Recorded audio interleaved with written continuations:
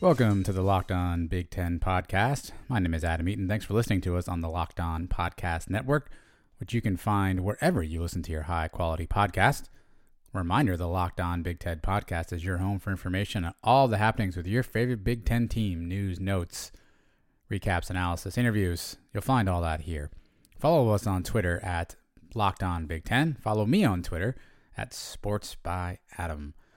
On this, the Thursday edition of the show, we'll run through some news and headlines from the conference. Shea Patterson got eye gouge, maybe, and is that a big deal? We'll discuss. PJ Fleck potentially on the Coach of the Year list. Should he win? Rutgers, a lot's being made of the betting line there. Is that fair, unfair? Let's discuss that in a little bit as well. We've got coaches news too. Jim Harbaugh wrote a letter. And Urban Meyer apparently maybe isn't retired. Stay tuned for that. And lastly, NBA season kicked off here on Tuesday, actually, but on Wednesday, a full slate of games. Where are your favorite Big Ten players playing now? Review in our Thursday throwback.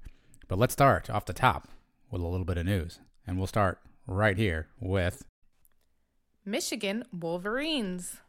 All right, this story broke yesterday, and I wasn't sure quite what to make of it, but it's gotten a lot of traction nationally today. So let me just recap. Shea Patterson was asked about the Penn State game, and unearthed or shared, or he was kind of questioned about an eye gouging incident. So he referenced being at the bottom of a pile and some Penn State players getting at his eyes a little bit, and he was trying to be very careful, I think, with his commentary and wasn't certainly trying to call anybody out.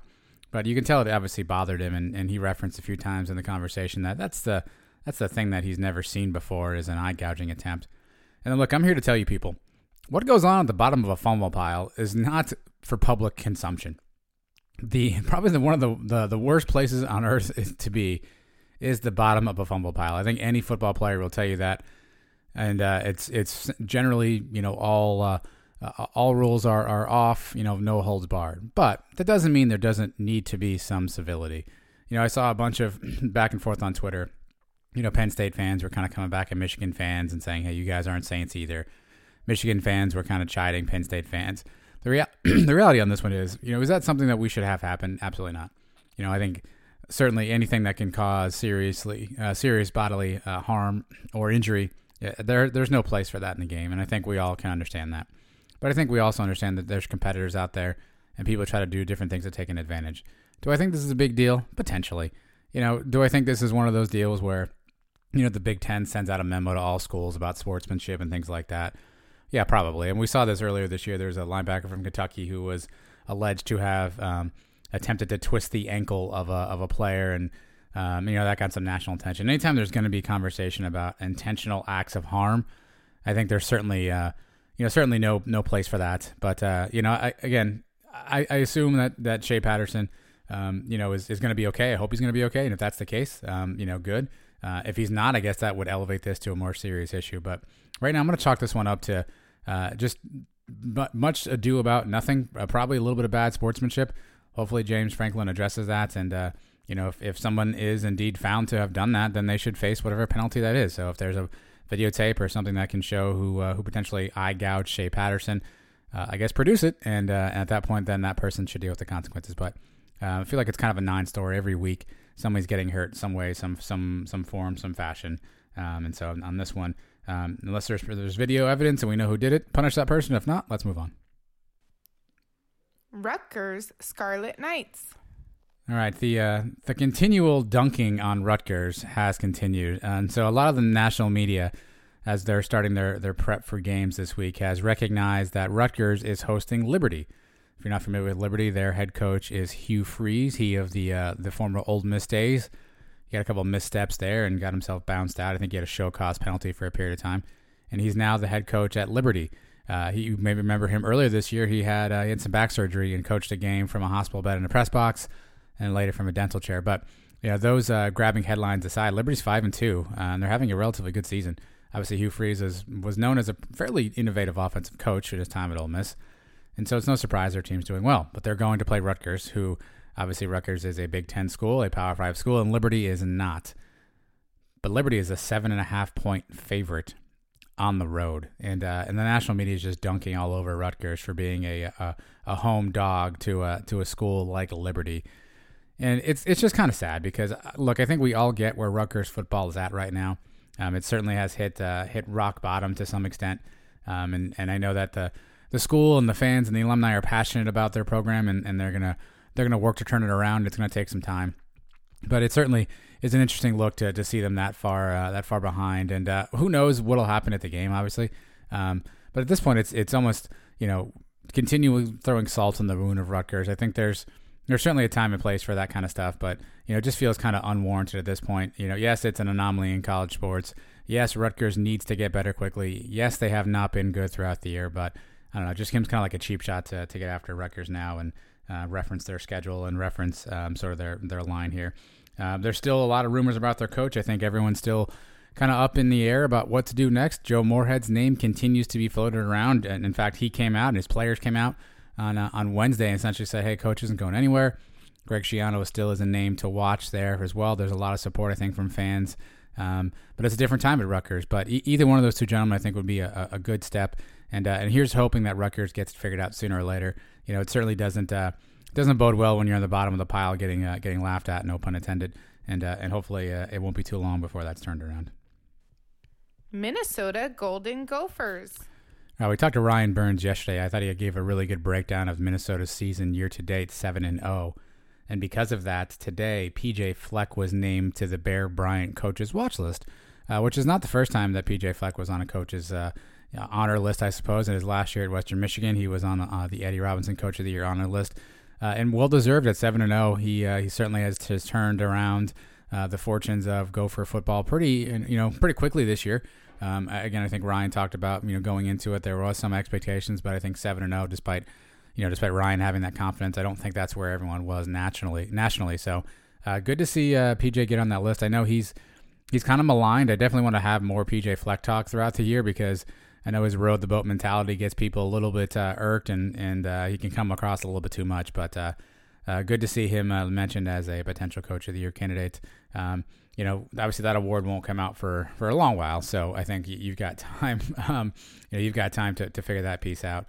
But I think it just speaks to what he's accomplished there this year, and with low expectations, probably going into it, and sort of where that's at. I think it certainly is relevant, and it's a well-deserved honor. Again, there's a lot of other coaches that'll be up for this award. A bunch of guys from the SEC, as always, will be on this list, or are on this list, I should say. So it's certainly going to be a tough road ahead. But I definitely think that PJ has an outside shot. And again, they control their own destiny. If they're able to win and win out here, it certainly could bode well, for what that might look like. So more to come on that, I suppose. But congratulations to PJ for making his name on the list. Again, he'll have to beat out a lot of good coaches to get there, so we'll see what ultimately happens here at the end of the year. Speaking of coaches, just a lot of craziness going on with coach talk right now. Michigan and Ohio State, a lot of things happening. In a second, let's get to the Jim Harbaugh letter that he sent out or faxed out or mailed out. I'm not quite sure the delivery method, but the Jim Harbaugh letter and what's going on with Urban Meyer. Let's talk about that in just a second. March Madness is right around the corner. If you want to win your office pool, you need to stay caught up with all the college basketball action with the Locked On College Basketball Podcast. Every Monday, Andy Patton and Isaac Shade recap the biggest stories in college basketball, keep you up to date on the NCAA tournament bubble, and get you ready for the upcoming week of games. From the Big East to the Mountain West and everywhere in between, Andy and Isaac have college hoops covered on the Locked On College Basketball Podcast. Available on YouTube and wherever you get podcasts. Part of the Locked On Podcast Network. Your team every day.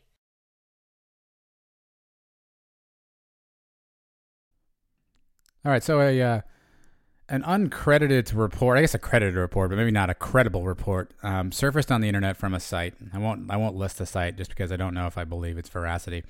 But essentially, if I'm paraphrasing, the report said that Jim Harbaugh was planning his exit strategy for Michigan and a path towards the NFL, and that representatives or handlers or whatever you want to call them, that those folks were sort of working back channels to get Jim to one of those places.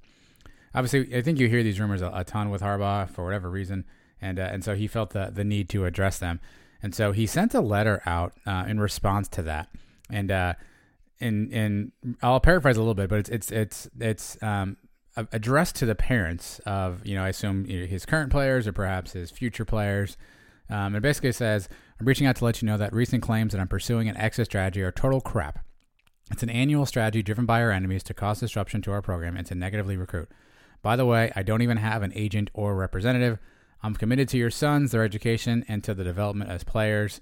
Feel free to reach out if you have any questions. Jim Harbaugh. I found this interesting. Obviously, again, these Harbaugh rumors come up pretty regularly. I think, anytime you have success at the NFL level and there are going to be any number of NFL jobs opening, as we see every year, Harbaugh's name continues to always be bandied about there. Obviously, his time at Michigan has been a tad up and down. While he's had success from a record standpoint, I don't think they achieved the heights they thought they could achieve, and they certainly have struggled against their main rivals. But it is interesting when you see reports like this come out, and this was an interesting tactic to take by Harbaugh to really address this head on and address it to the parents, because let's play this out for a second. If he does leave for an NFL job, what does that really mean? I mean, what did he really say in this letter? He basically just said that he's not planning an exit strategy. That doesn't mean that there won't come an exit strategy at some point. It just means at this point he's not pursuing one. So I think he did leave himself a little wiggle room there. And it kind of puts the onus on Michigan to an extent, right? Because now Harbaugh's like, hey, I'm all in. And if for some reason he's not retained or he doesn't come back, and he could point to and essentially say, hey, I was all in. You guys saw what I said. I wasn't pursuing anything. And maybe, skirt some of the culpability from that perspective. But, the letter's interesting, and you're going to continue to see these things, I think, as coaches, continue to have success. And particularly if coaches are able to translate that success to the NFL level. I think the Cliff Kingsbury experiment right now is going to be very interesting, and how the Cardinals fare, particularly as you think about some of the new offense and some of the quarterbacks that are in there. Harbaugh is a little bit different offensively, as you all know, but Lincoln Riley's name is bandied about. Some folks potentially, I'm sure, in a few years will start talking about Ryan Day, and so it'll be interesting to see how this plays out. But interesting tactic by Harbaugh, addressing the parents directly. So while he's essentially putting out the flames right now, I do think it's a story that bears monitoring, and we'll do that here. You can also, by the way, listen to Locked On Wolverines, because there's a great podcast that's already out now, I believe. If not, it'll be coming out soon, and there's a lot more detail from the Wolverine perspective on the story. So check out Locked On Wolverines. You can find them on Twitter or wherever you get your high quality podcast. The other coach that made a little bit of news, some news, he's in the news, is Urban Meyer. So Urban Meyer obviously has retired, and I have air quotes, but you can't see them. He's now working the pregame for Fox Sports and doing a nice job, actually. I wasn't sure what we get from Urban, the commentator, but he's done a nice job so far. But he essentially had a statement recently about the Dallas Cowboys job, and while he didn't essentially say, "Hey, I want the Dallas Cowboys job," I felt like he was pretty effusive in his praise, and definitely shared how he felt about that as a job, and I think you could draw the parallels that maybe he'd be interested. And that, of course, got people talking, well, Urban wants to get back into coaching. And so his name came up at Florida State, of all places. I guess the connection to his Florida days.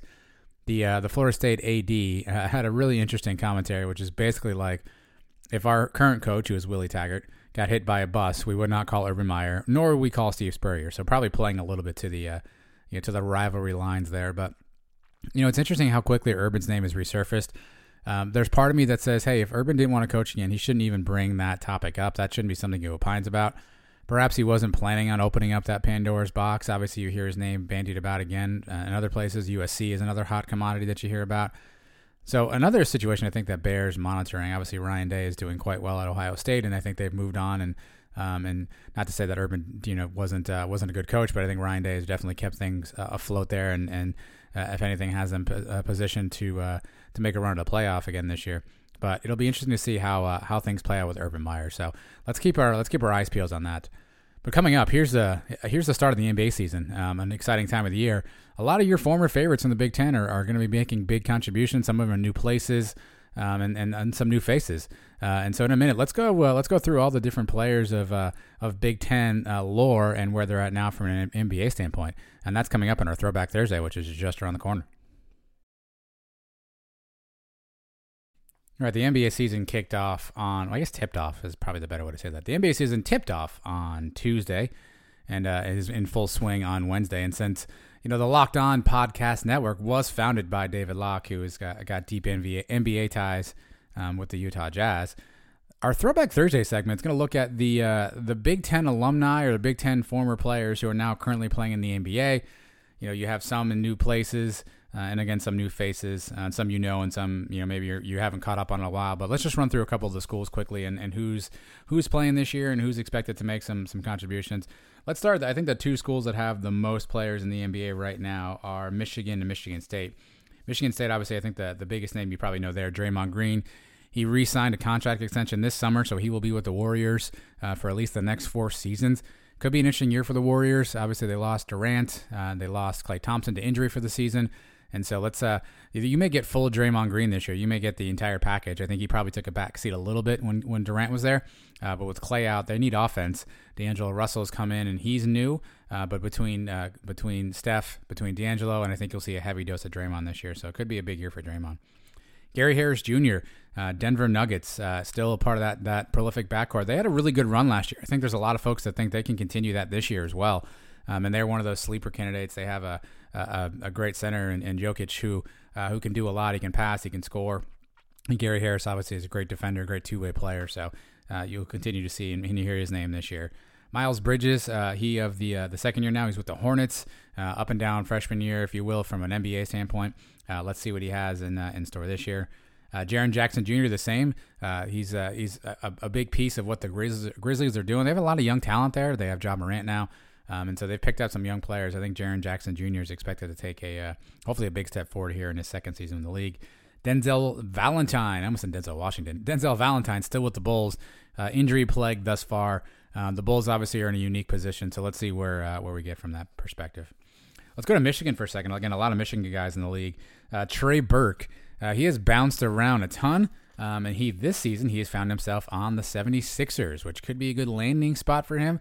Obviously, the Sixers are expected to contend a bunch. Ben Simmons is their starting point guard, but I expect that you'll see Trey Burke get some run off the bench. Tim Hardaway Jr. has, again, also bounced around. He finds himself with the Mavericks now. He was part of the Kristaps Porzingis trade, and he's expected to get big minutes on a Mavericks team that should be interesting with Porzingis, Luka Doncic. How does Hardaway fit into that mix?